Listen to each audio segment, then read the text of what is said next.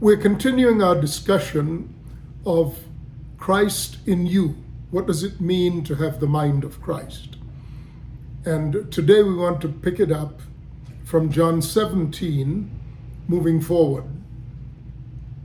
In John 17, verse 20, Jesus says the following: I do not pray for these alone, but also for those who will believe in me through their word.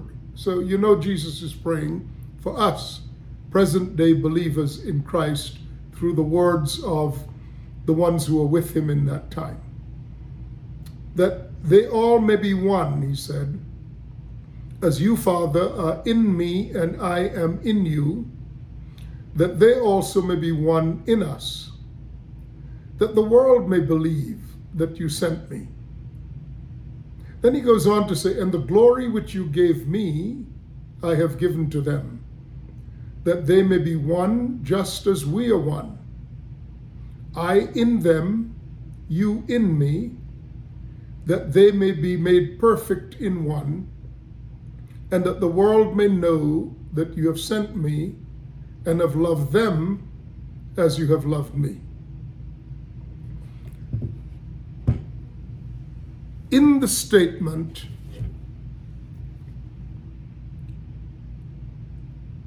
that you also may be in us, that you may be in us in the manner in which, or rather that they may be in us in the manner in which you are in me, is the key and operative consideration here. The mind of Christ is only available to those in whom Christ dwells. And that, of course, is by his Spirit. Now, the Father was in Christ. Christ was in the Father. And his prayer, the prayer of the Lord Jesus Christ, is that we may be in him, and therefore, with us being in him, and the Father being in him, in the same manner in which the Father is in him and he is in the Father, if we are in him, then we are also in the Father in that identical manner.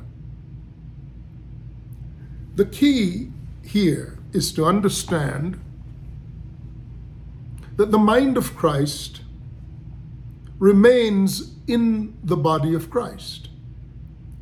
It is not something else. It's not accessible, external to Christ. It is only accessible by reference to the person of Christ himself. So, whoever is in Christ has access to the mind of Christ and has access to the Father in the person of Christ. Now, none of this should be surprising because this is what Jesus has said all along. No one comes to the Father but by me. There is no other way. There is no other access. This is not about a variety of roads leading to God, as some might suggest. Because that is a suggestion that an access to God is to be defined as being able to talk to God anytime anyone wants to, and moreover, to talk to God in any manner in which one defines who God is. God, you see, is always to be described as the God and Father of our Lord Jesus Christ. And in that regard, the relationship to God is exclusively accessible through Christ. Now, I understand that in the world of religion and in the politics especially of religion, where people are trying to get everybody to get along, it will not do to alienate people in the world by suggesting that however they view God and by whatever means they hope to access God, that it is their choice to determine. Of course, if our gospel is political, and if our gospel is motivated by a desire, say, for world peace, then alienating people by suggesting that the God that they serve being not God described as the God and Father of our Lord Jesus Christ, if you suggest that's not God, then you'll have anybody, Hindus who have 30,000 gods, Muslims who have a prophet. They recognize Jesus as a prophet, but not as the exclusive access to God. Or the Jews who do not consider Christ the Messiah. You're going to alienate all these people. You see, when you do not view the matter through these lenses, then you have to try to cobble together some commonality among human beings that produces results that we want as the very basis of this inquiry. The results we would want, like I said, is for nations to get along. Or the results we would like is to be able to trade with other nations. And the quickest, easiest, and most definitive way to offend people is by reference to whomever they view as God and whatever they view as the object of their worship. So you must understand that. I understand that. And I understand saying things as plainly as I have, and as I have just done a moment ago, yes, that the backlash would be, well, you're bigoted, or you're a hater, or whatever the nasty terms would be. Well, frankly, I don't care. Because I'm not interested, I'm not a politician trying to achieve world peace. I happen to believe that no peace is possible amongst humankind, apart from those same humans being first reconciled to God, and then to one another. Reconciliation to God is exclusively through the person of Christ, because it recognizes that all have sinned and come short of the glory of God, and there is no atonement for sin except in the blood of Christ. Now, that's just true. You don't have to hate anybody. In fact, I don't see how you could wildly acclaim or accuse people of being haters if they're telling you the very thing you have not considered. People are usually born into the religions that they choose, and it's inextricable from their culture, it's inextricable from their histories, and so on. Even Christian religion, such as Roman Catholicism, Anglicanism, and such, they have woven themselves firmly into the fabric of people's national identities. So a relationship to God on the level of access to God in and through the person of the Lord Jesus Christ, and that as a son of God, that's not what these religious mindsets are about. They're about,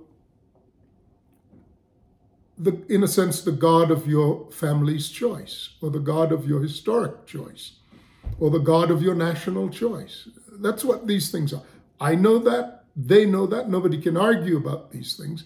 The only issue is, are we talking about access to the mind of God And if that's what we're talking about, and are we talking about access to God as sons, then there's an exclusive form of that relationship, and there's not another form. Now, people are free to invent a God in their own image, whether that image is their histories or their cultures or their preferences. People are free to do that. I don't respect the truth of, or I don't respect what they consider to be the truth of that pursuit, although I do respect that as human beings, they have both natural and legal rights to decide what they want to believe. The thing I do not respect is the substance of what they believe. But as to whether or not, as citizens, they have the right to believe what they wish to believe, of course they have that right.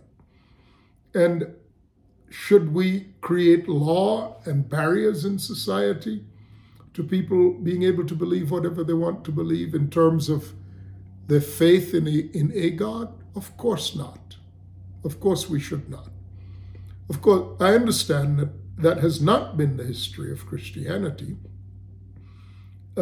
especially in the nexus of church and state. I understand that. It's time that maybe it's impossible that to come to a place where you could say what you understand to be true without being labeled as something nefarious. And perhaps there might come a time when we could have these discussions without the acrimony. But that's certainly not the climate we live in today, and I'm fully aware of the danger that what I'm saying poses to the current mindsets. But again, I'm not running for office, and I'm confident that I'm hater of no one, because I'm bound to a commandment that says, love one another as I have loved you, which means in the same manner in which God has loved me, so I am to love another. But I would maintain that if you firmly believe, if you actually believe anything to be true, and you agree that something else that is opposed to it is also true, then you don't believe what you say you believe. And I'm okay with all of that being the current state of things. But in pursuit of the mind of Christ, I am saying that whoever is a son of God is meant to grow up into a mature relationship to God, so that this mature son is an apt representation of God the Father. In much the same way that Jesus, the mature, indeed the complete expression of God in human form, allows us the closest possible understanding of and access to the mind of God. In John 17, then, as Jesus said, I'm not praying for those alone who are immediately standing in front of him, but rather he said, I'm praying for those who will believe in me through their words. You, Father, he says, you are in me and I in you. Prior to that, he said, that all may be one, as you, Father, are in me and I in you. So he's describing the manner in which the relationship between the Father and the Son, between God the Father and the Lord Jesus Christ, is existent. He says, it is that you are in me and I am in you. And then he goes on to say, may they be one in this fashion, and may they be made perfect, so that the world may know that you have sent me and that you've loved them as you have loved me. This matter of being in Christ and Christ being in the Father, and conversely, the Father being in Christ, and because we are in Christ, the Father is in us in that fashion, and we are in the Father in the same manner in which the Father is in Christ. It's pretty straightforward, pretty simple. All of that suggests this term in, being in, being in. Now, it's not possible or rather the only time in which it is possible for one person to be in another is when a mother is carrying her child. At that point, of course, the child is in the mother. The child is in the mother in the entirety of the child's being. That's given to us as a picture so that we may understand what is implied here about being in Christ. In order for this to be accomplished, however, we cannot be talking about the natural form of one being in another in the fashion I've just illustrated. It has to be spiritual, meaning that all of the entirety of your spiritual existence may be inserted into the person of Christ, where God the Father, who dwells in Christ, may meet with us on the common ground of who Christ is. Spirit is able to accommodate this dwelling in that regard. And therefore, the obvious conclusion to the question, what is the house of God? What is the dwelling place of God? For the word house there, oikos, is more of the reference to a family than it is to a building. The house of God is not an edifice to which people go, in which they sit and even sing praises to God. The house of God is the result of us being in Christ. Christ is the entrance into the family of God, the domain of God. All of who God is accessible by us when we are in Christ. And even as Christ, the body of Christ, is our dwelling place, God is the dwelling place of Christ, and vice versa. Christ is the dwelling place of God.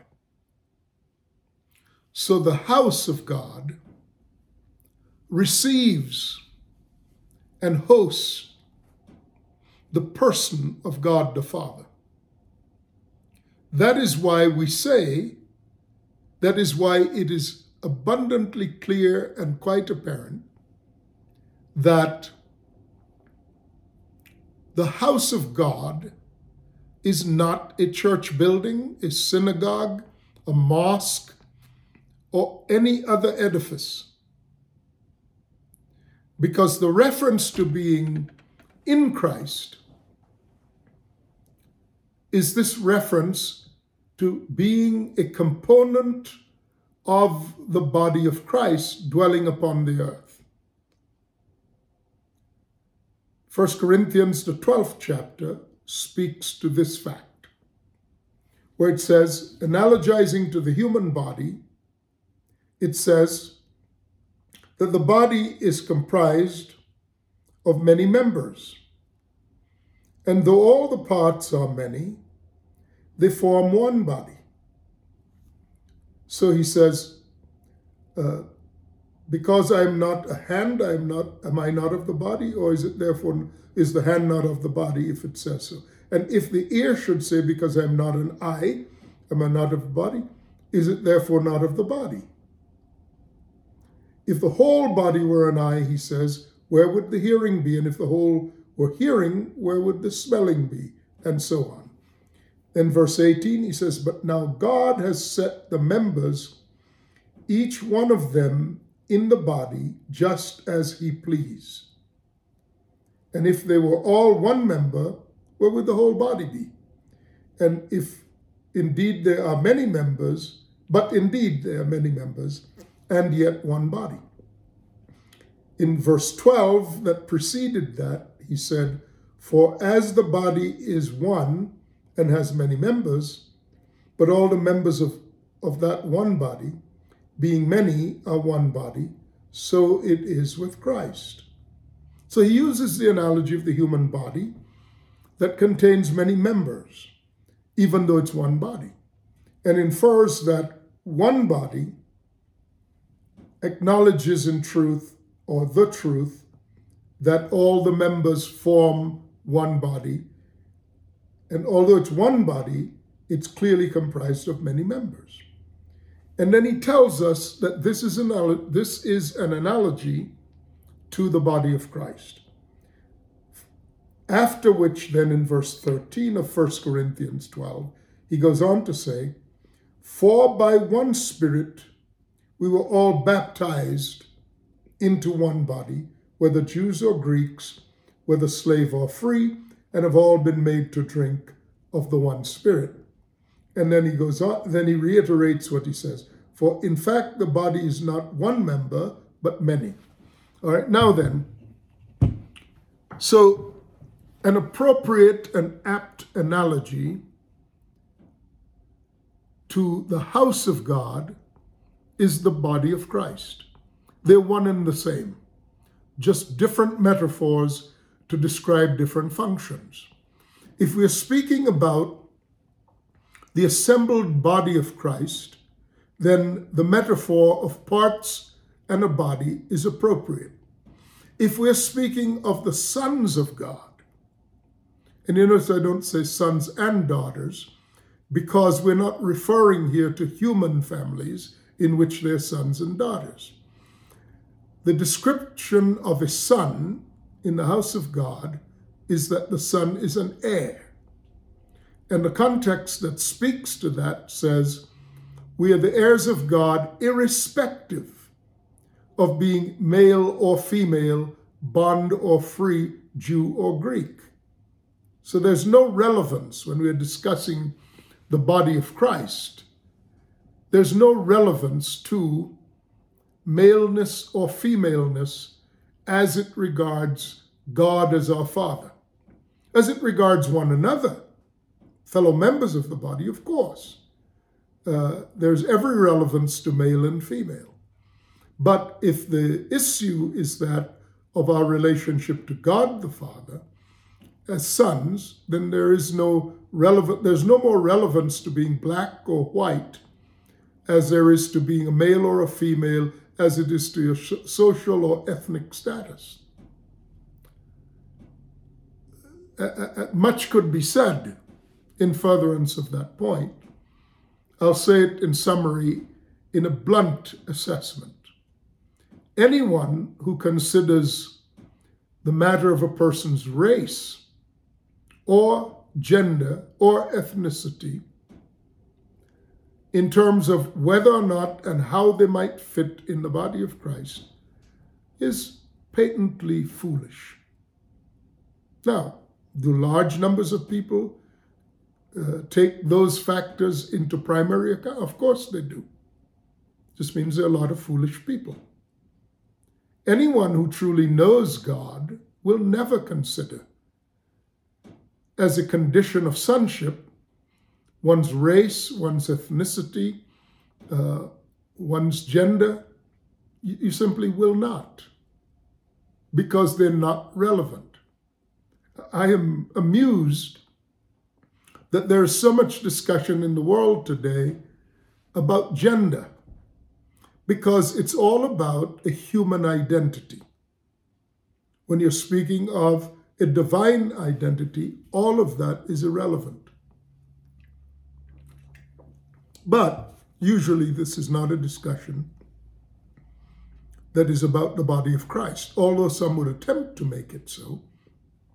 Their attempts are simply further extensions of understanding everything according to fleshly imperatives and not from the point of view of God. Now, the mind of God is in Christ.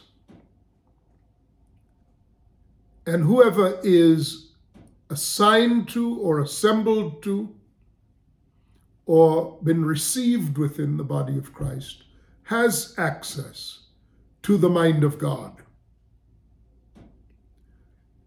Again, in reference to John 17, 21b up to 23, you, Father, are in me, I am in you, they also may be one in us.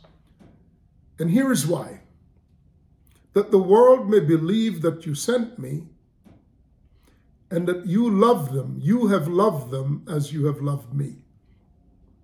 It is in the corpus of Christ that the message of God's love for mankind is accessible.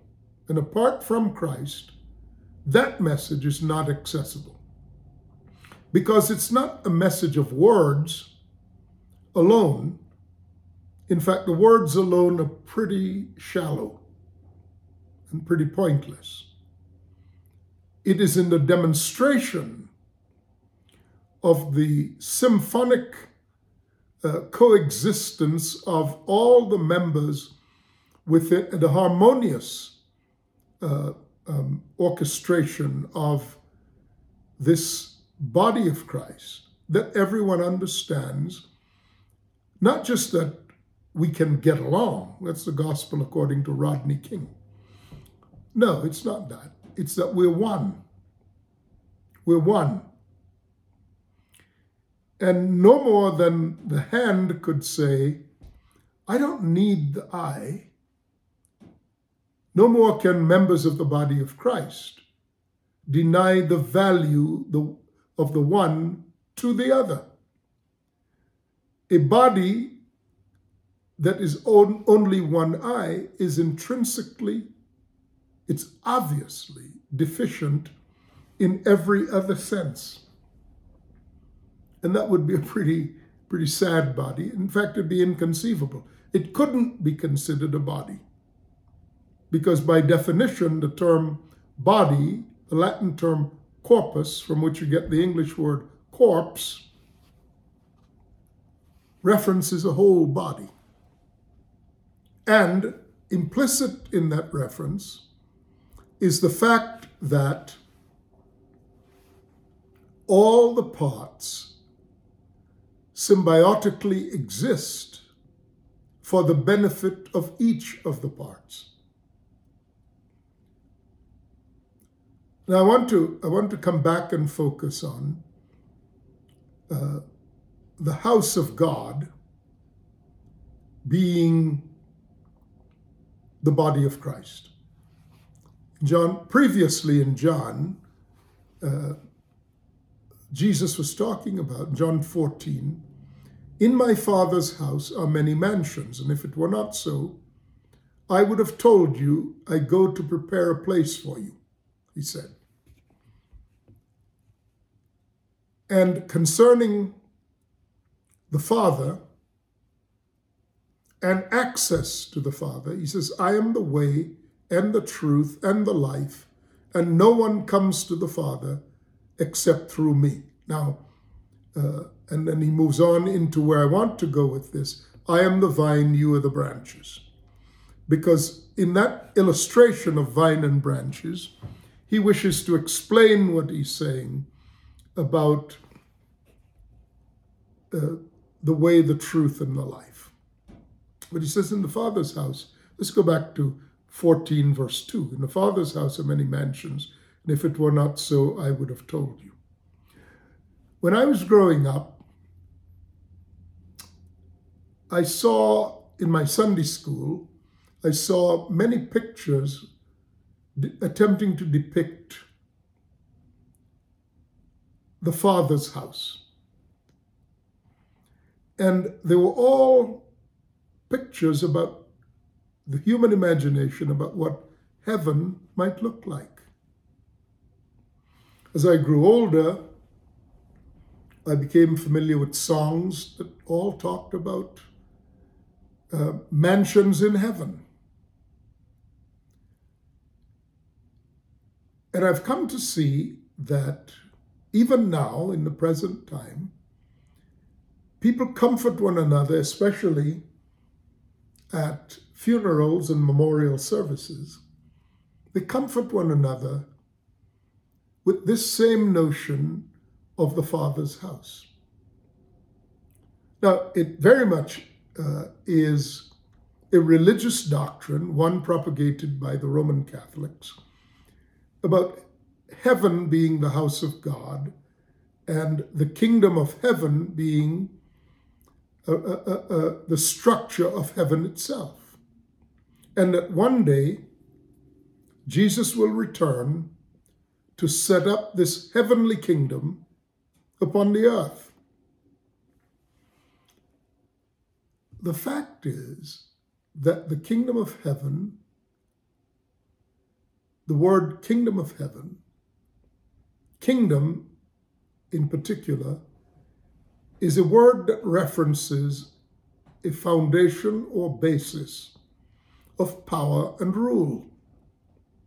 So kingdom is a reference to authority. Kingdom of heaven, therefore, is a reference to an authority derived from the throne of God by which all aspects of the kingdom of God, kingdom of heaven, functions. That has been conflated with mansions in heaven. And so, there's songs like, I've got a mansion just over the hilltop in that fair land where we never will grow old. So eventually we'll go to walk on streets of gold and live in mansions. Well, I can understand if the choice is between a mansion in heaven and a double wide, you'd prefer a mansion. But these are just sentimental, nonsensical things. They're not true. Heaven, for example, is not the abode of human bodies. We leave those behind in graves in the earth, while our spirits and souls go to heaven. You don't need shelter in the way we think of earthly shelters in heaven, because the environment of heaven, believe it or not, is not the same as the environment of earth, and yet that's what we extrapolate to. And that's why these simplistic and frankly patently foolish perspectives have stuck as well as they have. We want to migrate to heaven where all of our earthly life's deficiencies are remedied in a fashion that is like the earth, except that it's the earth without pain, without suffering, without trials, an earth with appropriate dining facilities and food and housing facilities and garments and street repairs and all the rest of it. And it's simply It's simply bogus. It's a view of the realm of heaven from a mindset that is entirely carnal, entirely of this world. I think many people are being disappointed, and one of the reasons people do not want to accept these things as true is because they have such an investment in this emotional diatribe. Now, don't misunderstand me. I believe in heaven. But I don't believe in heaven as popularly depicted, because heaven is the abode of the human spirit and soul. Heaven is not the abode of the human carnal body.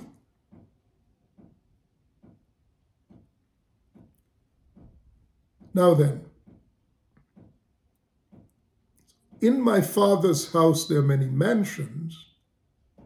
First of all, this is not the picture, what we've been talking about. This is not the picture. The picture of the Father's house, again, is not streets of gold and all good things that the earth did not have. The Father's house is the body of Christ. Now, the body of Christ is in both heaven and earth, because the body of Christ is the form of the receiving and the assembling of everyone who has been saved. That is why the Spirit of God adds you to the body of Christ. In the manner of, let them be one, you are in me, I am in you, let them be one in us. In the manner of that, the house of God then is the assembled body of Christ. And because it is, because it's the oikos of God, it is not a reference to any structure built by human beings. You know, I have heard so many times over the years, people get up in the pulpit and tell others they really do need to know how to behave themselves in the house of God. And what they mean is, kids shouldn't be running in some part of the building called the sanctuary. Now, don't misunderstand me. I don't believe kids should be running and being disorderly anytime there's a gathering of adults and children. I believe kids ought to be taught to behave. But that they would be offending God by, quote, running in the sanctuary, no, that's a whole different thing. Socializing children is different from what the body of Christ is. And there is no, God does not dwell in anybody's sanctuary, in any church building. There's not a church building on this planet, including the Vatican, including Westminster Abbey. There is no dwelling place for God upon the planet except in the temple he made for himself, which is the body of Christ, and our members, our bodies in particular. The rest of it is just bogus. But if all of your emphasis is on making these structures, creating these structures, you're going to have to find some way to justify these expenditures. And frankly, the idea of this is borrowed in its entirety from the Old Testament and from pagan societies as well. In the Old Testament, there was a temple. It had several iterations, since it was built first by Solomon and destroyed and then rebuilt and so on. And there clearly was a dedication of this temple to God, both upon its first completion and upon its restoration in the days of Ezra, and its further restoration in the early portions of the New Testament. But that's because God was still dealing with mankind in types and shadows and symbols. Buildings are not sacred. The only sacred dwelling place of God is the body of Christ. That's why we should not profane that temple. There are no mansions in heaven. There are no streets of gold. Because to our spirit man, these things are irrelevant. However valuable they may be to the carnal mind, heaven is not obligated to accommodate the ruminations of the carnal mind. I have no great delight or pleasure in blowing up that mythology. Some people might, but it simply stands in the way of what is the true body of Christ. What is the true house of God? And more importantly, or as importantly, is what is accessible now in this earth, you don't have to wait until you go to heaven. What is accessible now in this world through the dwelling place of God. And again, the dwelling place of God relates to, let them be one in us. You are in me, I am in you. God is accessible in the person of Christ. God dwells in the person of Christ. You are in me. This is the only accommodation in creation worthy of God, and it's the only accommodation in creation capable of receiving the presence of God, the body of Christ. It doesn't matter how elaborate and intricate you make these structures. I mean, it's the assumption that the living God who made the universe and all of that, he might be attracted to and moved by the works of our hands. I read a post from a young preacher when the Notre Dame Cathedral burned. And the young preacher was doing his effort to make the case that the loss of Notre Dame was a spiritual tragedy.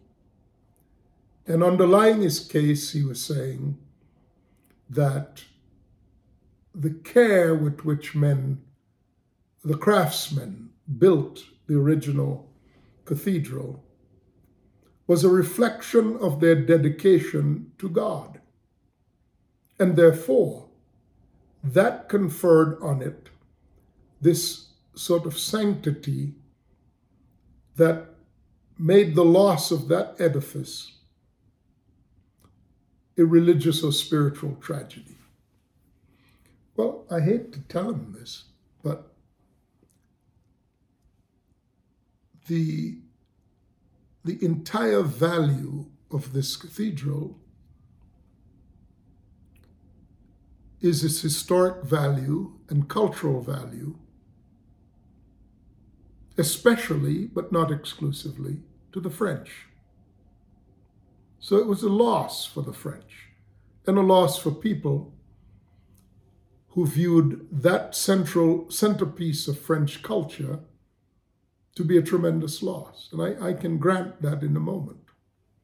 But a spiritual loss, I don't think hardly, because it never was that. And God is never impressed with the works of men's hands. Otherwise, why would he prohibit making graven images in the likeness of things above? Even if you make graven images of gold, precious stones, sure, you'd have a great investment in all of that. And it might have the skill and craft of a Michelangelo. But that somehow, if it's a building, is sufficient to attract the living God, to come and take residence within it, and confer his holy presence on it, and thereby making the object holy, so that the loss of it is some form of overwhelming spiritual or religious tragedy. Now, I'll grant it that it was a young man making these arguments. And sometimes young people simply want to say things for the shock value. Most often, these unfiltered views of things shows less, or perhaps shows more, the earnestness of the persons making these sayings than that they contain any measure of wisdom. We are pursuing accessing the mind of Christ. And I've made the point that in the statement, "You are in me and I am in you, let them be one in us," that the meeting place of God and man, the meeting place of God and man, is the body of Christ. And the definition of the house of God is exclusively that of the body of Christ. And because of that configuration, the body of Christ is the family of God. And this family exists in both heaven and earth simultaneously. You come into the house of God. You come into the body of Christ during your time here upon this earth. When you're no longer here upon this earth, it's because your body has released your spirit. The body is put into the dust. Your spirit and soul, as a righteous person, go to heaven. Heaven is the accommodation of the spirit and the soul.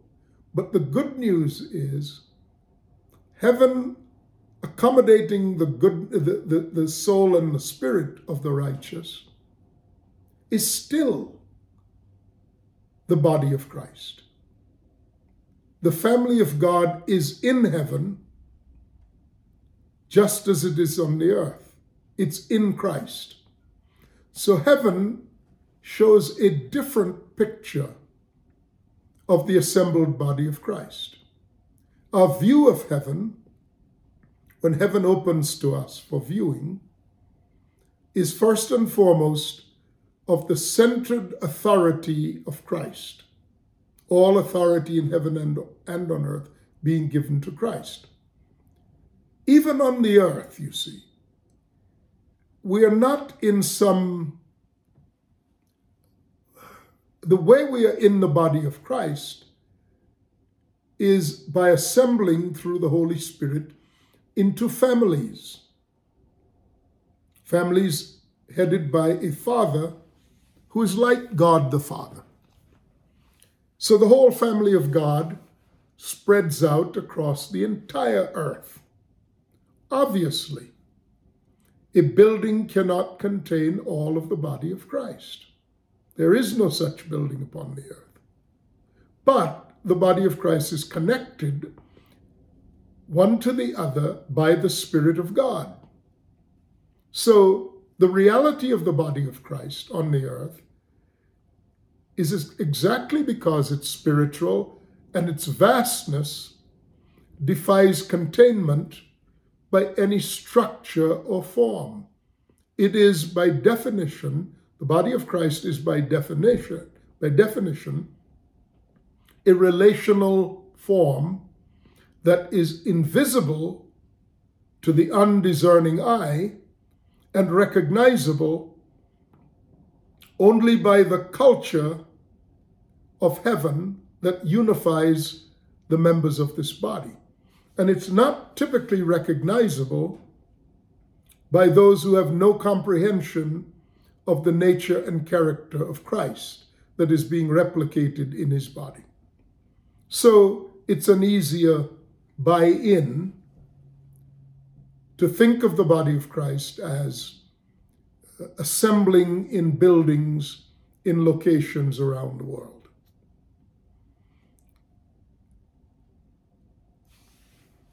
As we pursue in a little bit more minute detail how the body of Christ relates to Christ the head, in order to have the mind of Christ, the analogy Christ gave us is that of a vine and branches. In John 15, so I've been spending time in John 14, 15, 16, and 17. In that framework, John 15, Jesus says, I am the vine and you are the branches. Abide in me, and my word will abide in you. I am the vine, you are the branches. Abide in me, my word will abide in you.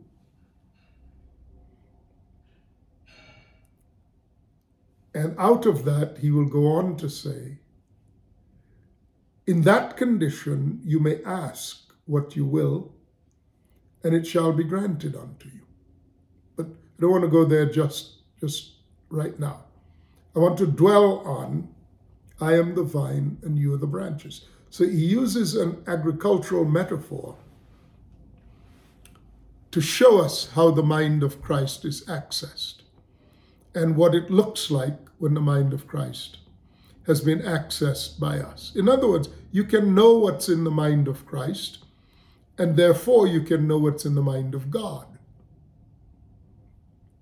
And it's similar to, indeed it's the same as, the mind of your spirit. It's not the mind of your soul. I'll grant that immediately. In the manner of vine and branches,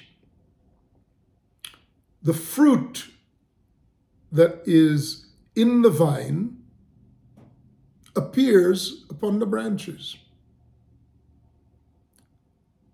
So the branches exist to give place for the intents of what's found in the vine.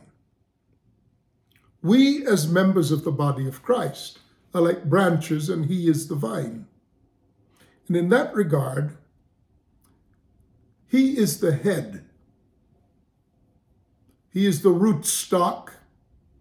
The nature of the vine is in him. So if it's a grapevine, then he is the root stock out of which branches eventually come, upon which fruit is born.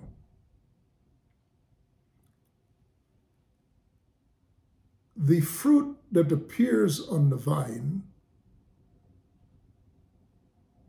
is inextricably linked to the nature of the vine. So, just as one tree cannot bear any fruit other than what is mandated by the nature of the tree, so the vine The fruit that is borne on the vine is mandated by the vine itself. Apart from me, then, you can do nothing. Vines and branches tend to be unaware of the distinctions between the two. They flow, form, and function in such perfect harmony. The vine producing and the branches yielding their beings, their portions of the whole, to accommodate the fruit that is already in the vine. It speaks of an intimacy that does not offer any measure of objection to the will that governs it. Just like the human body governs in its entirety all of the parts of the body, just as the head gives direction and movement to every part of the body, so Christ gives direction and movement to every member of his body. And it should become, a mature son is someone who has attained to that level of harmony and symmetry with the head, who is Christ, that he or she offers no objections to whatever Christ wishes to do in their persons and through their persons, in the fashion of vine and branches. You cannot imagine branches deciding that they have a mind independent of the vine, so much so as to produce whatever fruit they wish, while fully expecting that the vine would agree that this very varied fruit is permissible and even appreciated. But as absurd as that sounds, that is what it looks like when we offer God, when we offer Christ service that he did not authorize. You're hard-pressed to find the church in which what Christ wishes to do is what they're doing. The whole planning of everything is not based upon that leading of the Spirit in that time, even in that moment. They take what pleases them and push it on the people, call it the will of God.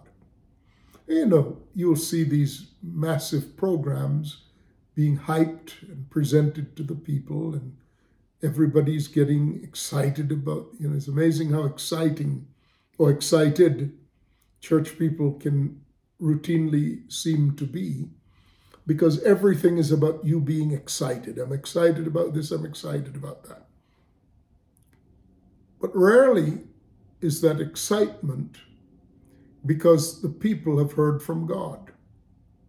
It's mostly that their souls have been stirred up to, quote, do something good for God. Many years ago, there was a very energetic preacher living here in Albuquerque. I think he moved eventually to Dallas. And I knew the man. I would be in meetings with him, and he was the consummate promoter, a rah-rah kind of fellow. And he'd always say something like, well, just let's do something great for God. God deserves us doing something great for him. Let's show this town that God is alive here. God is the God over Albuquerque. Let's get together and do something great for God. Varying forms of that promotional medley is what motivates people, because they do not understand the metaphor of the vine and branches. The vine knows exactly what fruit it wishes to bear and when. The branches do not know, because they're so connected to the vine that they offer absolutely no opinion or objection to the vine. As far as they're concerned, they exist for one reason and one reason only: to bear the fruit that is already in the vine. You can see that in this analogy, if you were to actually apply this analogy to the way things are done today, the preachers and the promoters substitute for the voice of Christ. What is being done is whatever you can promote.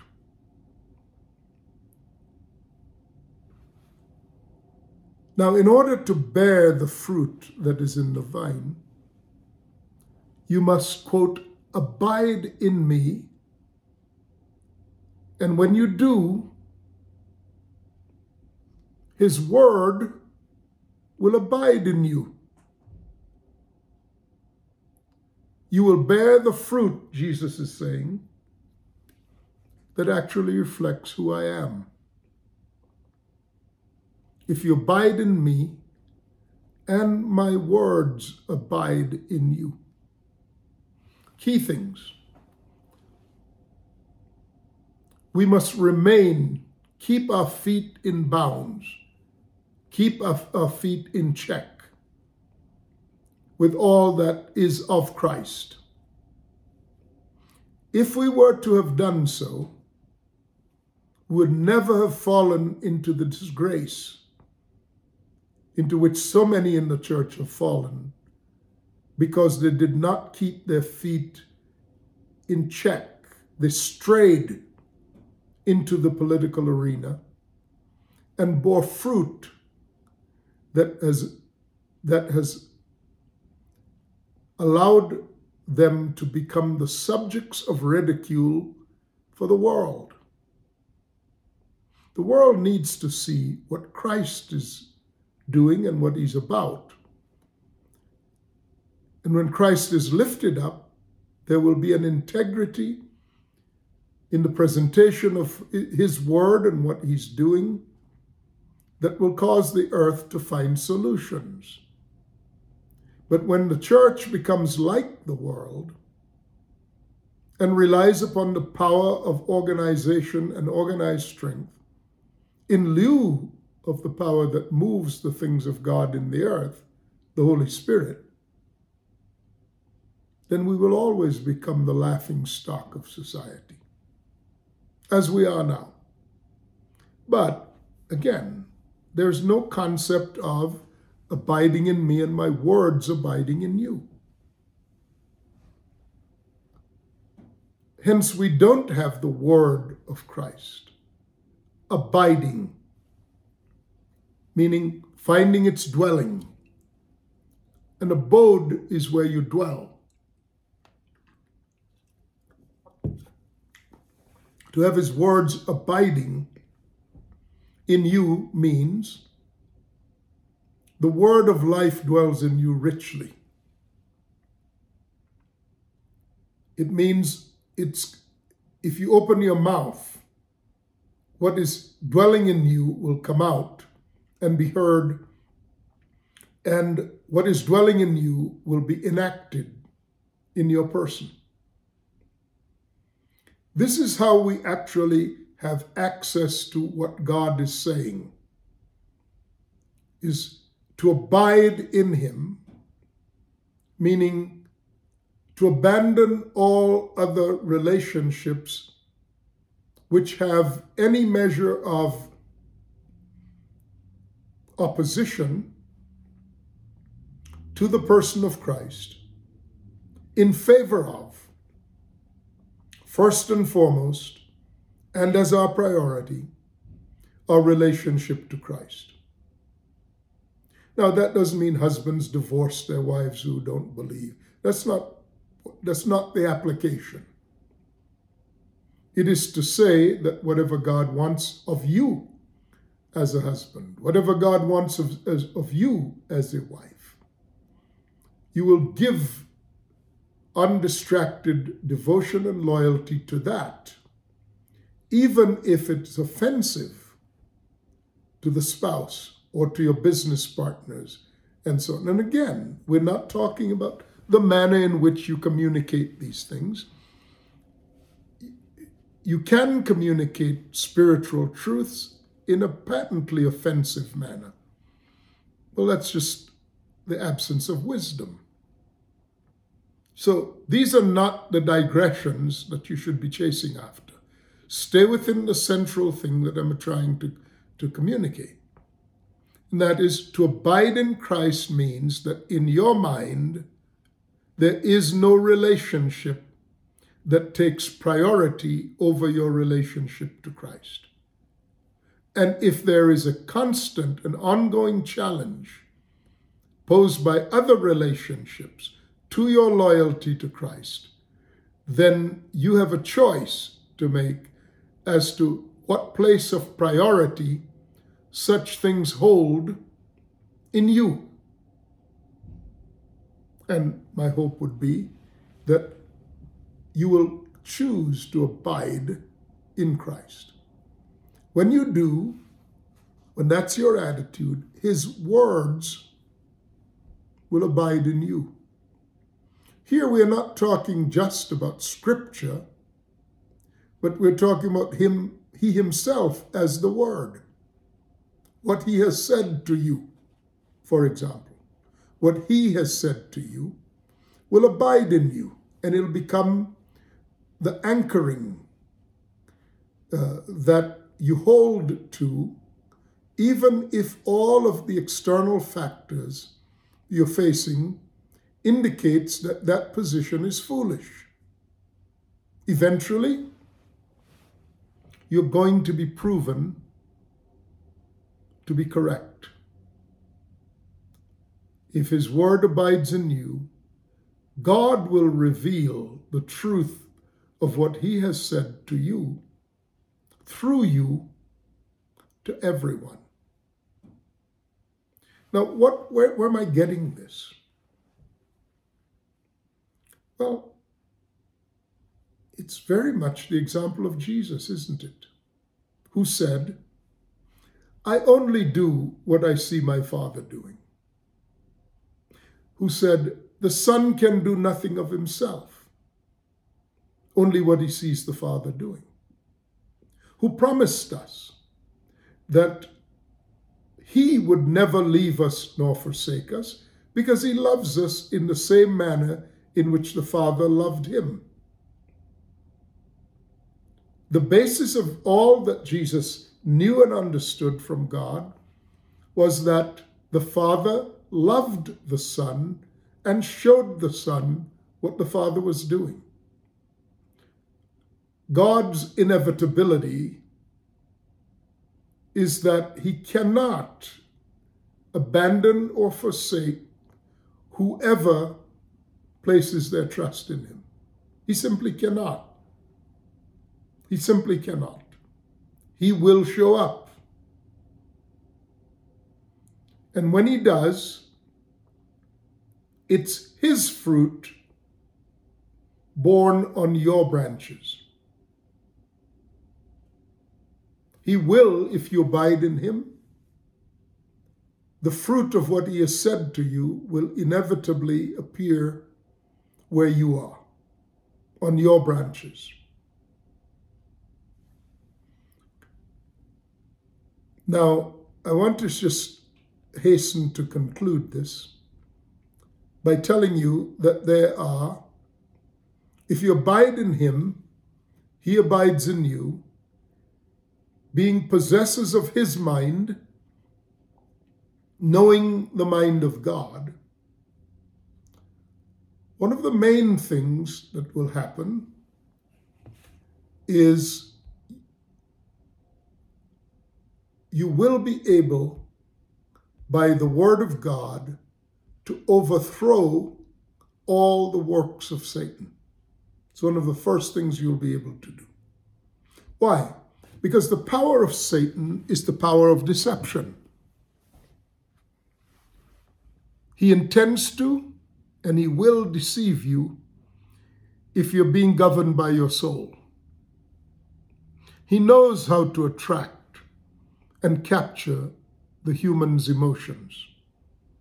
He knows what your family history has been in regards to various decisions. He knows the pattern of your culture derived from your family. He knows what trauma you might have suffered as far back as in the womb. He knows what emotions your soul attached to those traumas.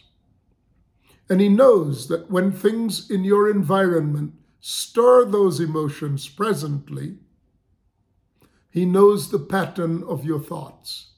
He knows you will run the trap in exactly the way you've run it every other time before. So he'll set a trap for you on the absolute predictability of knowing what your inclinations are. That's how he catches you. That's how he catches people. If Satan cannot capture you in that way,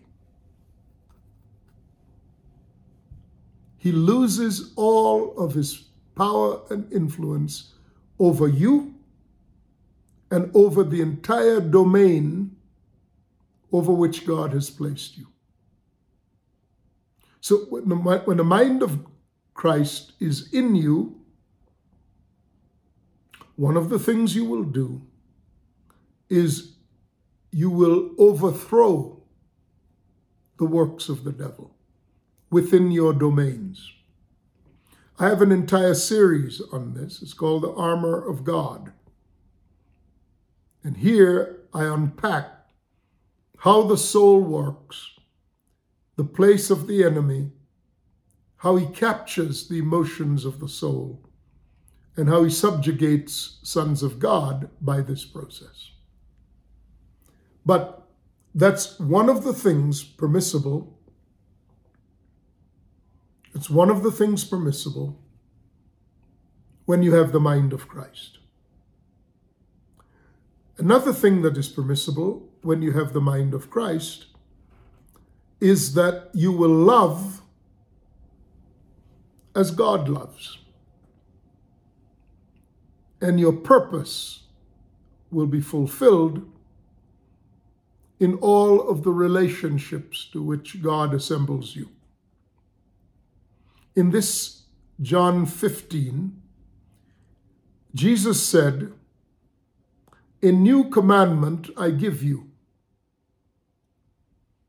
Love one another as I have loved you." Love one another as I have loved you. Why is this a new commandment? Because it differs from the old in its essential principle. So what was the old? The old was, you shall love the Lord your God with all your heart, mind, soul, and strength. And you should love your neighbor as yourself. Well, the standard of that commandment was you. This is what you should do. The new commandment is different because it changes the standard and makes it the same standard for God as it is for man. Love one another as I have loved you. As I have loved you. The standard now is not man, it's not yourself. The standard is God. It's the same standard for God as it is for man, because it is God who in Christ dwells in you.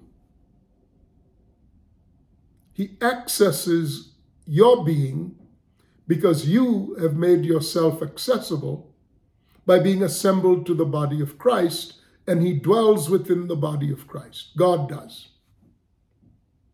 So, when God lives in Christ, if you are in Christ, God lives in you. To will and to do what pleases him. He cannot accept a different standard than himself. Therefore, in the central commandment that speaks to his divine nature, to his essential characteristic, namely that God is love, the definition of how you ought to love is, as I have loved you. It is inevitably the same standard for God as it is for you, because it's God in you who is fulfilling this commandment in your circumstance. And it can't be a different standard. It cannot be your standard.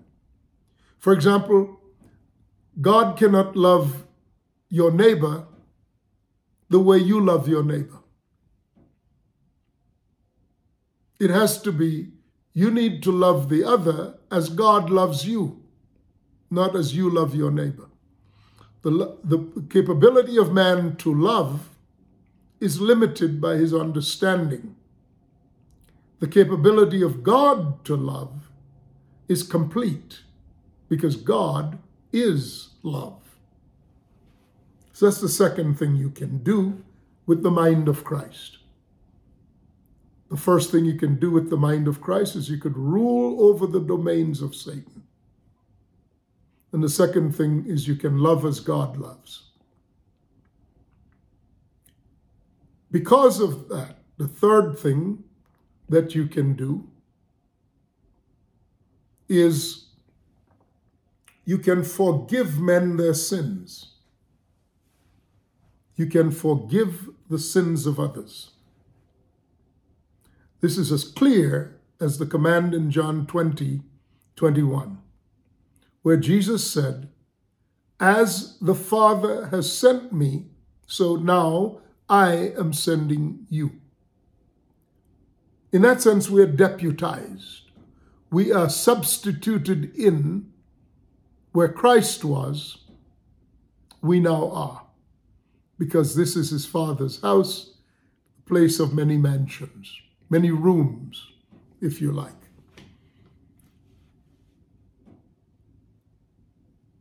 What God used to do in the days of Christ, through Christ, he now does through the body of Christ, which would be you and me and others like us, substituted in to the place of Christ.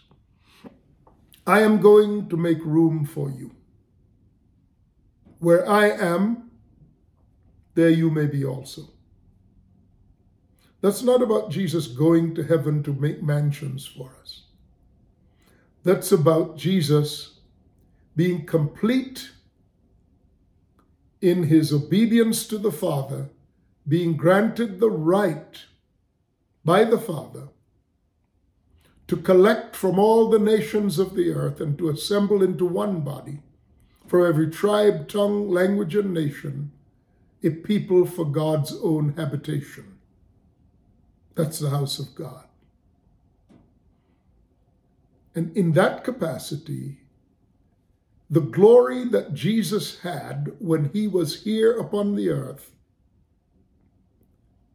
now clothes that reality known as the body of Christ.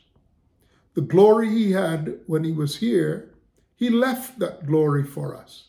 That's what he said in John 17. The glory you have given to me, I have given to them, to sustain them, to inform them, to instruct them, to enable them to carry out the mandate as the Father has sent me, so now I am sending you. That's why we need that same glory, because the work Jesus began is the only work we're left here to finish. It's the same work passed into our hands. That work included forgiving people their sins, which is the first thing you do when someone appeals to God to be liberated from the kingdom of darkness and brought into the kingdom of God. God sends an ambassador of this kingdom to declare the will of God concerning them. They're held in bondage by sin. If they're going to be liberated from the kingdom of darkness, their sins have to be forgiven. You don't forgive anybody's sins on account of anything you've done. No, your sins needed to be forgiven the same as mine, the same as everyone else's, by the blood of Christ. But that's exactly what it means to be an ambassador of the kingdom. It means to do what the Lord himself would have done and did do when he was here. An ambassador is not the king. An ambassador is an apt representation of the king. Just as Jesus was when he was on the earth, and he would say, I only do what I see my Father doing. It's the Father living in me who is doing his work. Well, guess what? It's the same Father who lived in Christ. The God and Father of our Lord Jesus Christ is now also, the same one, is now also our Father, and he's living in us to finish the work he started with Christ. It'd be absurd to suggest that he would then arbitrarily and unilaterally limit what we can do in his name and by his authority when the work remains the same. The only limiter on it, really, is the level of maturity and therefore the level of authority that God will give us. But he expects us to grow from glory to glory, from strength to strength on this journey. And as we progress, he gives us more of the scope of representation, and ultimately it includes forgiving the trespasses of those who have appealed to God to be forgiven and delivered from the kingdom of darkness. You know, what's interesting is there are churches that claim that authority on the basis of an institutional position vis-a-vis God. I have news for you. God has no relationship with any institution. You know why? Because he cannot. The only possible relationship between God and another is a relationship that exists spirit to spirit. The Holy Spirit of God being connected to the spirit of man. No institution exists in reality. If it did, it would have a spirit with whom God may fellowship, and it would be a person who may be led by the Spirit of God. No, institutions are led by the will of men.